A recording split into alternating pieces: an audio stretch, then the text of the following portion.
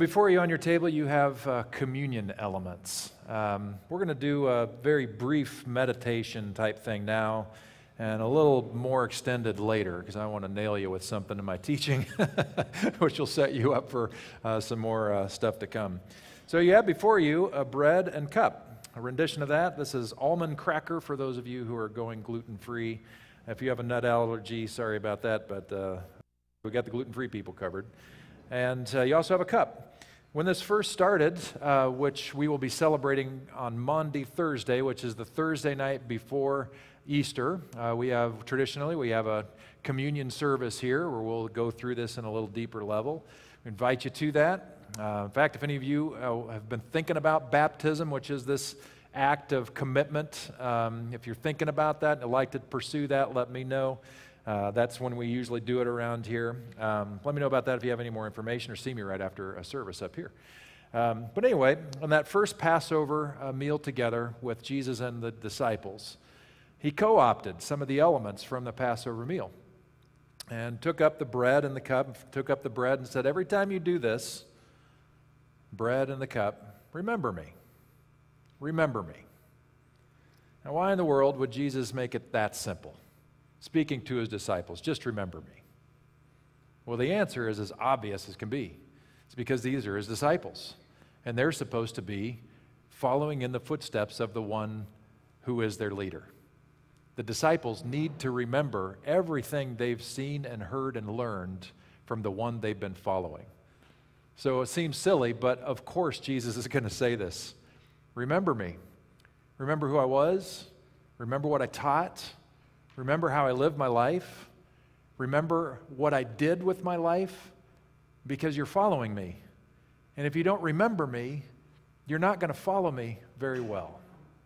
And so it started off just as the simple, wonderful thing. And then something terrible turned that night. And he was arrested. He was unjustly tried, unjustly convicted, unjustly tortured, unjustly killed on that Friday before December. And many people immediately and since have then looked at this bread and this cup as a broken body, a body broken for you, literally, quite literally, through torture and crucifixion. Looked at this, the blood of the grape, as literal blood of Jesus, somehow making a final sacrifice for all sin forevermore, somehow. That thing which started off as this good remember me thing became a very bad, horrible thing, representing death and torture, injustice. And then Easter happened. And then the lens shifted yet again to where somehow it became a morph of both things. Really bad, really ugly, devastating, horrific, and really good, remembering the man, his ethic, his teaching, his miracles, the whole thing. And I want to submit to you this morning, wherever you are in your walk in faith, you're welcome to these elements, and you take it for however is meaningful to you. But I want to encourage you to think today, as when we eat this, it is a representation of the capacity of shalom itself. To be able to somehow bring together horror and beauty. To be able to transform something that was terrible into something that is wonderful. Because I believe God has always been about that. From Genesis to Revelation. From the Spirit of God hovering over the chaos of water and bringing something beautiful to bear. To the very end of the Bible and the last chapter of Revelation, somehow God bringing things back together to beauty. This is the story of shalom. And this can be the story of our lives. So take the bread. Remember the man, Jesus, had flesh and blood just like me and you. Remember the man who got tortured and killed, a horrible injustice. But remember that this remembers a synthesis of both, bringing together beauty and awful into something wonderful. Take and eat.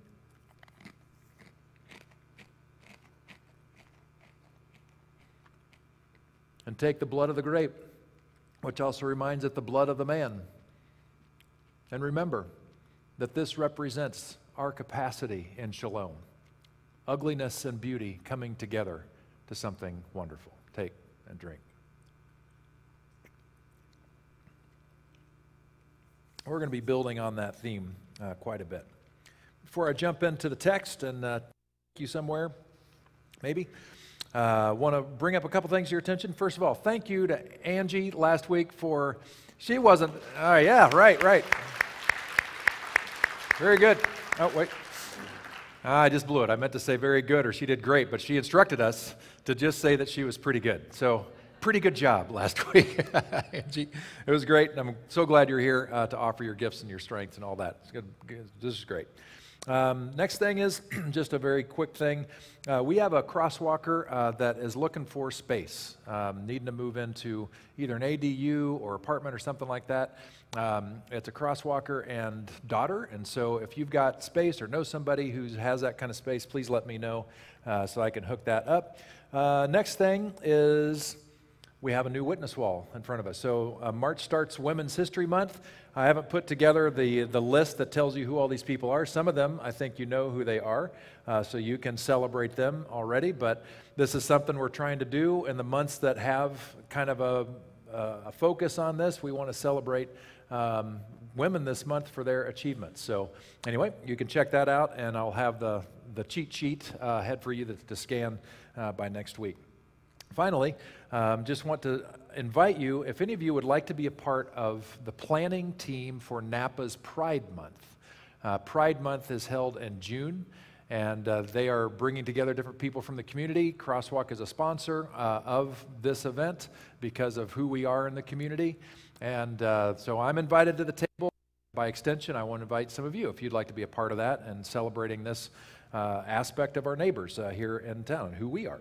So anyway, let me know again if you're interested in that, and I will hook you up. I think the first meeting is like in 10 days or something, so we got time to get you fixed up for that. Okay, so I asked you what the 10 Commandments are. Let's see how well you did. So this is kind of a modern adaptation of it, but this is them. Here's the top 10. Starts off with, I'm the only God, and then I co-opted the language, worship appropriately. Now, the reason I didn't say worship is because actually means worthship or worthiness, how we choose to show our worth. And so, really, in terms of somewhere, here's what I want to say. Who's number one? Who's your true north? What is your true north in your life? And my guess is that you can probably figure out what someone's true north is, what is most important in their life, by looking at a couple things: their calendar and their pocketbook. Calendar, because it tells you where your time goes, where your attention goes, and your pocketbook, because it tells you where your money goes. And I got good news and bad news. Is if calendar and pocketbook both say God is absolutely number one in your life, then you got number one nailed. However, if God is sort of a secondary thought, if spirituality is just sort of an add-on to your life, then maybe there's something to examine here. And so the question really behind it is, what really is guiding your life? And then it gets to don't worship man-made things as if they were gods. So certainly, I know in our Western capitalistic, consumeristic society, we don't have any problem with this whatsoever, but maybe you do. Next one, coming from God, treat me and my name reverently. Don't use my name flippantly. Don't use me flippantly. This is a challenge for us. You know, I grew up in a very conservative home. I didn't really know it was conservative. It was just home to me. And that thing in particular was really important. So I never, ever, ever heard anybody in my family say, "Oh my God," ever. Because that was instructed to us, like that is taking the Lord's name in vain. So when I would have my Catholic friends that I'd hang around with, they're saying, "Oh my God," left and right. You know, if the tater tots at lunch are cold, "Oh my God." You know, it was that kind of thing. I'm like, "Oh my gosh, how am I going to live in this land of heathens?" It was kind of crazy. So anyway, it's not really about just as much as it's about, what are you doing with this thing, and how are you speaking of it and treating the holy? And that gets us to this fourth thing, and then things kind of shift. Keep the Sabbath holy. And boy, do we need this in our ultra-driven society. One day for a God reset is kind of how I'm saying it. And worship can be a part of that, getting out into nature. The whole point of it is to stop doing your normal stuff. Get out of your routine so you can recreate, you can recoup, and stay whole and human. And if you live in the United States, you have a hard time with this. Because every voice in our culture is saying, go, go, go, go. And if you're not, you're a loser, and you're probably going to fall off the truck.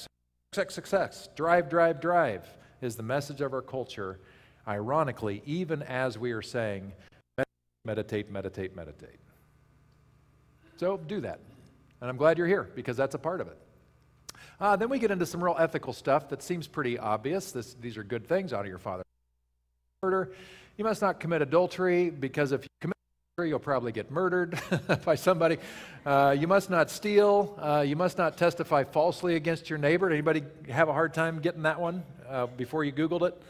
All right, false testimony thing. And the final one on the list, which is very provocative, is you must not covet. Everybody get all 10? Anybody have any? Did anybody get 100%? Okay. I love your honesty. All right, so we got 8 or so. That last one's interesting because nobody can tell if you're coveting or not necessarily. So it's on you, on your own heart, your walk, and that interior world is a lot of where we're going. Well, in our Western culture, we miss the point that this top 10 list, so to speak, was meant to be a covenantal document, a covenantal way of thinking of God and people. Like the people of God are going to honor these things, and of course they're deeper than just the face value of things. You could write volumes on each one of these things and what they meant, but it was meant to define a relationship. This is how it's going to look if we're the people of God. But in our Western culture, going all the way back to Greek thought, we very easily shifted this into transactional thinking. That if I do these 10 things, God is going to do all these things for me. So I'm going to make sure I'm a good boy, and I'm not going to steal, I'm not going to murder, I'm going to honor my parents, I'm not going to commit adultery, not steal, no false testimony, I'm not going to covet my neighbor's stuff. And then God, that's the way the deal works. You got to do your part. And sometimes we read the entirety of the Old Testament this way. I will be your God, you will be my people. You do the things you're supposed to do, I'll do the things I said I would do. Somehow we even twisted that transactional thinking to Christianity itself. And some of you are raised in traditions that talked about the good grace of God and the freedom that God offers and grace and all that. And you were told, if and only if you say yes to Jesus, and accept Jesus into your heart, which is really not anywhere in the Bible, but it sounds nice, then God will forgive you and then welcome you into heaven. Now, that's a broad stroke, but that is simply a new form of transaction because if God is giving grace, and grace is something that you cannot earn, it's freely given, then there is no transaction. Your experience of grace, acceptance may be to open yourself to it, but you are all, and I hear this, you're already loved and forgiven by God. There's nothing you can do to screw that up. That is like gravity, that's like oxygen, it's there. What you do with it, well, that's up to you. But God's already done this. And so rather than looking at this as a transaction, like we're going to do this, then God will do that, think about this as in 2 ways. One, they're guardrails. Really obvious things. Stay within the guardrails. Don't blow these things because they're whoppers and they're gonna have a cascading domino effect on many other things. So mind the guardrails. But then also, it's really meant to be a guide towards shalom. That if we stay within the guardrails, we're more likely to experience the shalom, the deep peace of God. And if we follow this true north, and look at this as emblematic of everything God wants to do, then we're more likely to experience all the things of shalom in our life. We run into a passage of Scripture this week with a lot of other churches all over the world, and John puts this at the beginning of Jesus' ministry. It was nearly time for the Jewish Passover celebration, so Jesus went to Jerusalem. In the temple area, he saw merchants selling cattle, sheep, and doves for sacrifices. He also saw dealers at tables exchanging foreign money. Jesus made a whip from some ropes and chased them all out of the temple. This is such a confounding story. It just does not seem like the Jesus that we know and love, the the gentle hug me Jesus, kind of a thing. But there it is, for a purpose. He drove out the sheep and cattle, scattered the money changers' coins over the floor, and turned over their tables. Then, going over to the people who sold doves, he told them, "Get these things out of here. Stop turning my Father's house into a marketplace." Every church that I've been a part of looked at this verse as a clear statement that churches should never sell anything at church. Don't sell t-shirts, don't sell books, don't sell coffee, none of that, which is entirely missing the point. Why is Jesus so flippin' mad? Literally, he's flippin' mad here. He's flipping tables left and right. I just came up with that. That's pretty good. Why is he so upset? Well, he's upset because shalom is being, there's a flow of shalom that's supposed to be happening, and there's a massive kink in the hose of shalom happening right here in the place where it's supposed to be flowing the most freely, the temple. And what's happening is you have people that are coming here on pilgrimage who are very poor. This might be the only time they get to go to Jerusalem. They are dirt poor, like 99.9% of the people in Israel at that time. And they finally get to the temple to make their sacrifice. They're looking for this holy moment, the ho-ho kind of a experience with God. And they come and they find out that their money's no good, that they have to trade for temple money. And it's not an even exchange. Somebody's making a buck off of them. It's these money changers who have been licensed by the people running the temple. So Jesus is watching that, and then they have to buy their own doves from the vendor within or around the temple. They couldn't bring their own bird to sacrifice. No. It has to be the one that's been prayed over or something. And so they have to change their money and then buy overpriced birds that they're going to use to satisfy God's wrath or whatever, and then they're going to be okay with God. And Jesus sees this, and he's like, man, that has nothing to do with shalom. Nothing to do with it. And so he gets furious. He's not furious at the poor people. He's furious at the people in charge who have given into corruption and greed. And they are exacting injustice on those who have no power. His fury is about the violation of shalom itself, of what God is wanting to do in the world. That shalom is a word we use here a lot. I have ruined that word shalom by saying words like shalomi, which I'm completely comfortable with. But let's get to a deeper understanding of shalom, because I'm reading this book this week, and some things really hit me in the face, things I hadn't really thought of before about this word that I thought I knew so well. And I think it's going to mess with you, perhaps like it's messed with me. So this author, Mark Feldmeyer, writes, the Hebrew word shalom means peace, but peace is an inadequate translation. We think of peace as the absence of conflict, but shalom is far more than the absence of conflict, because we can be conflict-free and still lack a sense of peace. We might still be unsettled. We might still feel as if something is missing in our lives. Shalom means to make something whole. Shalom is an experience of fullness, completeness, contentment. Well, I already knew all that, and I think you did too. Perhaps the closest word to the word shalom in the English language is something like well-being. But even that's inadequate, because well-being doesn't come close to capturing the radical and counterintuitive nature of shalom. And the Hebraic way of thinking, this fullness, completeness, contentment, well-being called shalom, is the result of the joining together of opposites, or ostensibly opposing forces. So in the Jewish tradition, shalom is used for both hello and goodbye, kind of like aloha. Hello and goodbye, two things that seem to be completely different from each other. Shalom somehow describes both together. The prophet Isaiah, early in the first half of his work, you get a picture of what it looks like when shalom comes to its fullness. So the picture here is what would happen if the Messiah came and brought back full shalom, 100%. What's it look like? And this is what Isaiah said. In that day, the wolf and the lamb will live together. The leopard will lie down with the baby goat. The calf and the yearling will be safe with the lion, and a little child will lead them all.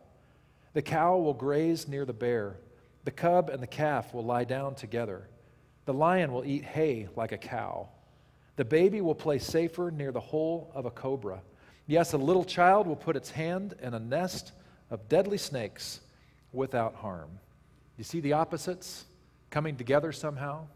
You have the terror, the villain and the one that's going to be victimized. You have the scary and the weak, the strong and the weak, all these things somehow working together.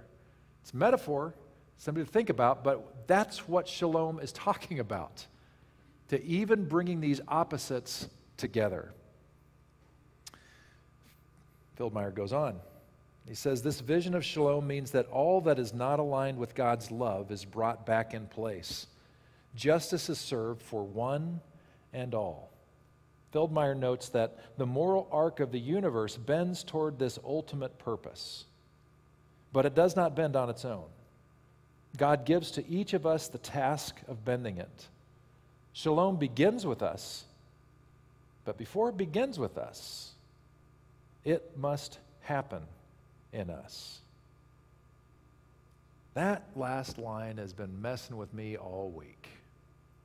It must happen in us. So I'm asking the question, what might it mean for Shalom to happen in us? And how do we get wolves and lambs to recline together? And I think we're going to go into Moses a little bit. There's a very interesting thing I'd never heard before I read this particular author about a rabbinic understanding of Moses himself. So Moses, you know, he was born in Egypt, raised by a princess, and when he grew into adulthood, he was told that he was not Egyptian, but he was actually Hebrew. And he saw his own kin being mistreated, and he tried to speak into it, and it was pushed down, and eventually he saw some things go down that he was not happy with, and his hands got soiled with a murder. And as soon as he shed blood, trying to protect his own, he ran. And he ran about as far away as he could and ends up in this place called Midian, which was many days' travel away, and got married and tried to forget the past. Tried to forget that it ever happened, and a long time passed. And then one day he's out tending sheep, just taking care of sheep, and he sees that there's this bush that's burning. Now, a burning bush back then was not that big of a deal because it was really hot. And sometimes, spontaneous combustion would actually happen for bushes in that area. If it was that hot, maybe something reflected off a part of a rock and caused this thing to go. But what was weird about this particular bush is that it didn't burn up. It just stayed there in flames. So some ancient rabbis recognized that in the ancient Hebrew, that there's an interesting linguistic thing happening here, that the same words for fire and the bush sound a lot like fire in the heart. And they're suggesting that maybe we need to think about this story in a much more metaphorical way. That really, Moses was coming to grips with the fire that was in his own heart, the fire in his belly, for justice for his people. And what he was being invited into then, when go tell Pharaoh, let my people go, was right in line with his core, the reason for his being in the world as he understood it. It's a very different way to think about it. But for him to deal with this bush, for him to go back to Egypt, required him to reconcile the past that he ran away from. The painful past, where he did something that he wished he hadn't, where he violated the ethic of God, and the only way he could figure out how to deal with it was to run away.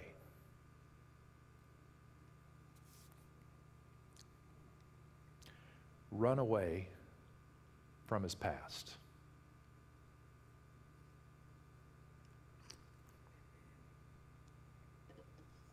I wonder if any of us have been tempted to run away from our past. Toward Shalom, we tell ourselves. Let's forget what was behind. Forgive and forget never happened. Let's just move forward as if the past was never there. And in a way, in dismissing our past and forgetting that it ever happened and just trying to go on with our lives, it is a way to kind of gloss over or idealize our past. Because in saying it never happened was, in a way, to put a lot of lipstick on it. It needs no more attention. Soren Kierkegaard had some words to say about this. He noted that a great source of our unhappiness in this life is our reluctance to let go of our less than ideal past and our unwillingness to hope for anything less than an ideal or perfect future for ourselves. Unhappy people, he suggested, are those who have their ideal, that is, the essence of their being, in some manner outside of themselves and thus remain absent from themselves in the present moment. To be truly happy and fully present to ourselves in the here and now, argued Kierkegaard, we must look not to the remembered or the anticipated ideal, but to a past that was real and a future that can be grounded in the real. Shalom, wholeness, well-being happens when we join our imperfect, less than ideal past with the more hopeful and real possibilities of the future and choose to live most fully in the real and present moment, deciding today who we will be, how we will live, whether we will pursue the aim or intention God has set before us. God gives us a choice in the matter of how our futures will unfold. The paint on the canvas of our lives is never quite dry. Well, I don't know about you, but I don't like this at all. Let's just forget I ever said it and go home. Pretend all that stuff about past and putting lipstick on pigs and all that stuff. Let's just forget about that because denial is so much easier. Am I right? Well, let's just not think about the past. It's past. And for many of us, it's painful. I don't want to deal with that stuff. So we tell ourselves. And my guess is that every one of us does not realize the truth of what William Faulkner said. He said, the past is never dead. It's not even past. Our pasts are with us all the time. We never escape them. The worst thing we can do is deny them. However, I will say this, that our brains are actually designed to absolutely deny our past at times, to protect ourselves. There are some things that have been so horrific that we've experienced as children in particular, that our brains literally protect us by like blocking it out to say, never mind, this is too dark of a room to enter, so we're just going to pretend like it never happened. And we don't even remember sometimes horrific things that we've been through. You may remember I did a series on Martha Beck's work about a year ago. And this phenomenon happened to her where she experienced something in her youth and totally forgot about it. Could not recall it. She had no access to it until it started to deal with her with severe migraines. She couldn't get out of bed. And then one day, just something clicked, and the door was opened, and she remembered her past. And that set her on a very different course for the future. One where she could actually reconcile the pain of her past and try to allow God into that, to try to heal things up, which was very difficult and excruciating and professional help required, but in time, able to shalom this thing up so that no longer was this lion with teeth ready to devour, no longer a bear with claws that could wipe you out with a single swipe, no longer a leopard laying down with a lamb. The teeth were out, the claws were gone. And as she began to metabolize, integrate this thing with help and time, it became actually a fertile space instead of Death Valley. So I'm wondering, how are you doing with that shalom thing? This thing where these opposites come together, this great vision of God where we're invited into this reality that is actually built on reality. Not on the glossed over past, but on the actual past. How are you in that process? Oh, that reminds me. It's a process. I haven't shared all of my story, but I've shared enough so that some of you who've been here for a long time, know that there have been things in my past that even though I grew up in a very loving household, I still have my stuff. And I still did my best to deny the past, to deny the humanity of my family system, even though by most accounts, I got nothing to whine about. It just simply makes the point that even in the finest of families, it's still a family system made up of real human beings, which means it's a broken family system. So good news for you today. You can now leave this place saying with great confidence, I grew up in a dysfunctional family. Let's say that out loud together. I grew up in a dysfunctional family. It's much better just to start there, isn't it? Rather than putting the heroic on our parents and not wanting to talk about things that really happened when they were human beings acting out of their own humanity, acting out of their own dysfunctional families, all this stuff. But what I learned was that while there was great freedom, when I started to do that, and I made great strides through great effort to heal up some of that family system stuff in my own life, thinking, I nailed it, I'm done with it, it's gone, only to have a little bit of time pass and have the same issues circle right back at me. Did it mean that I failed? No. It means this is the process. That throughout our lives, we will continue to work with those things that have wounded us deeply all of our lives. That's nothing to feel bad about. This actually means that God can continue to meet us with the nuances of our understanding of our painful past and help continue to shalom up and shalom up and shalom up every step of the way so that it no longer has the teeth that it once did. It doesn't mean that I go back to the pain, the worst of the pain. It's not that anymore. The teeth have been removed. The claws are gone. And yet there are still things that have informed me from that past that I need to work on and understand. Otherwise, it still holds me back. But the more that I allow God to continue to shine light on that which was and still informs me, the more I allow God in on that, the more shalom and light I live with in my life. The more I am able to do the things that I think God wants me to do with my life. And to the extent that I refuse to do such things, and sometimes they're just too painful to touch, and I get that, but to the extent that we choose to not deal with our past, we limit our capacity for a shalom-filled future. Now, I want to give you a pass, and I mean this in all sincerity, not in any kind of cop-out or anything, but it is possible that maybe you have had an experience in your life that is so profoundly hard, so profoundly painful, that even with professional help, it's just too hot to touch. And if that's where you are right now, and you're feeling some kind of pressure from me to hey, go after that, open the door, I'm not saying that.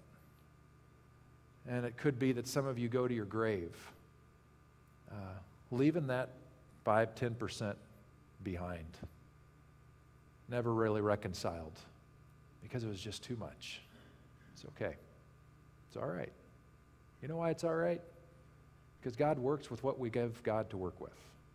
And God can do incredible things with whatever we offer ourselves to God. That's how our open and relational theology works. So we're never alone. We always have this advocate, the Spirit of God, that in any given moment, as we're dealing with our past, as we're trying to figure out the steps forward, there's not one door to open, there's 100.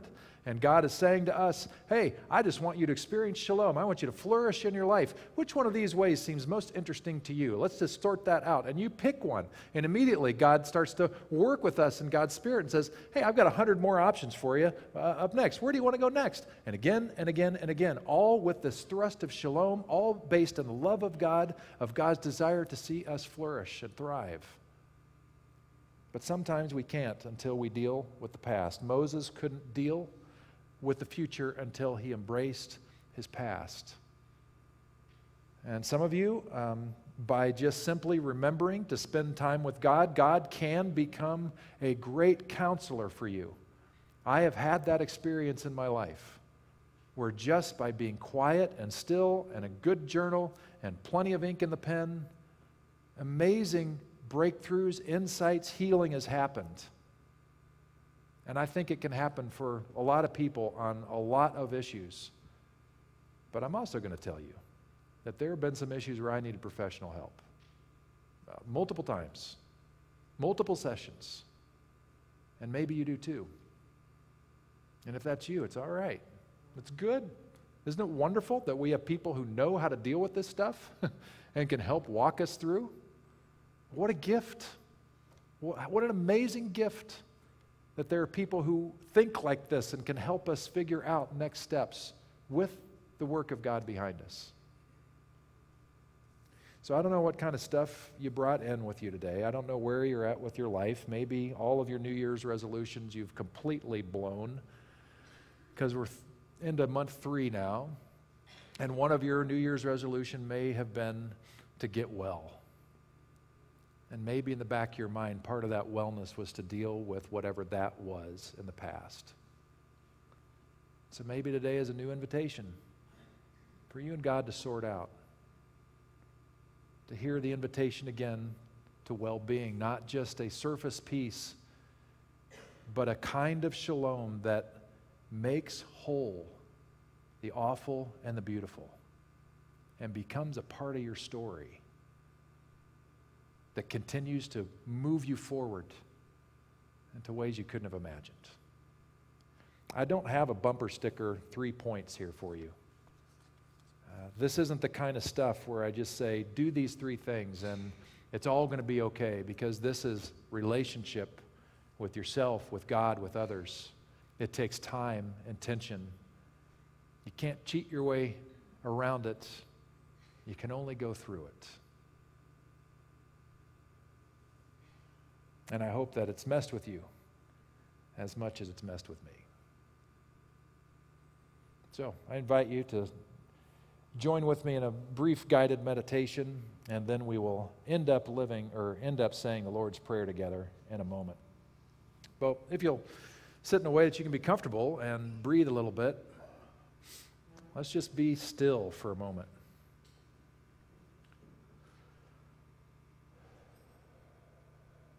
So as you're breathing and getting still and hopefully still open, when Moses saw that burning bush, he approached it and heard the voice of God say, "Remove your shoes, for this is holy ground."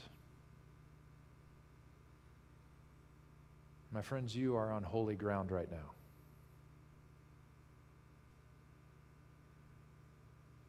As you come face to face with your own burning bush.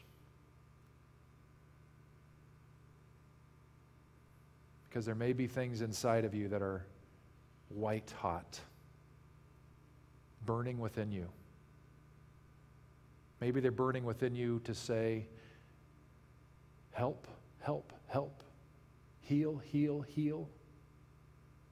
Maybe it's a core identity thing that you're realizing that you have all but snuffed out because of things that have happened in your life and you didn't think they were possible anymore, but now we remember Moses. Now we remember that pasts can find healing and can strengthen us for the future.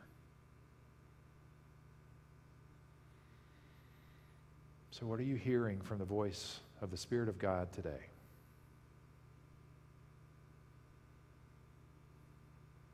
What is moving in your consciousness? What's bubbling up?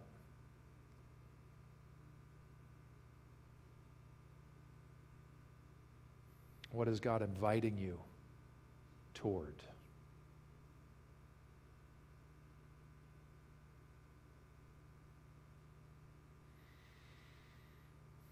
God, this is terrifying. Terrifying. Help us, God. Remind us of your love for us. Because all we see are the teeth of a lion and the claws of a bear. Help us remember that you love us that your essence is love. You're for us. You're for our well-being. You're with us. You're with us. You are with us. Help us to inch our way forward and to healing deeply those areas that we didn't want to touch or remember. Help us take our next step of healing if we've already done a lot of work. Help us take the next inch forward, that you might reveal yourself to be healing as you ever were, that we might continue to find a brighter and brighter path forward. May your shalom enter us. May we experience something we didn't think was possible. And may it cause us to love you and celebrate you and dedicate our lives to you even more.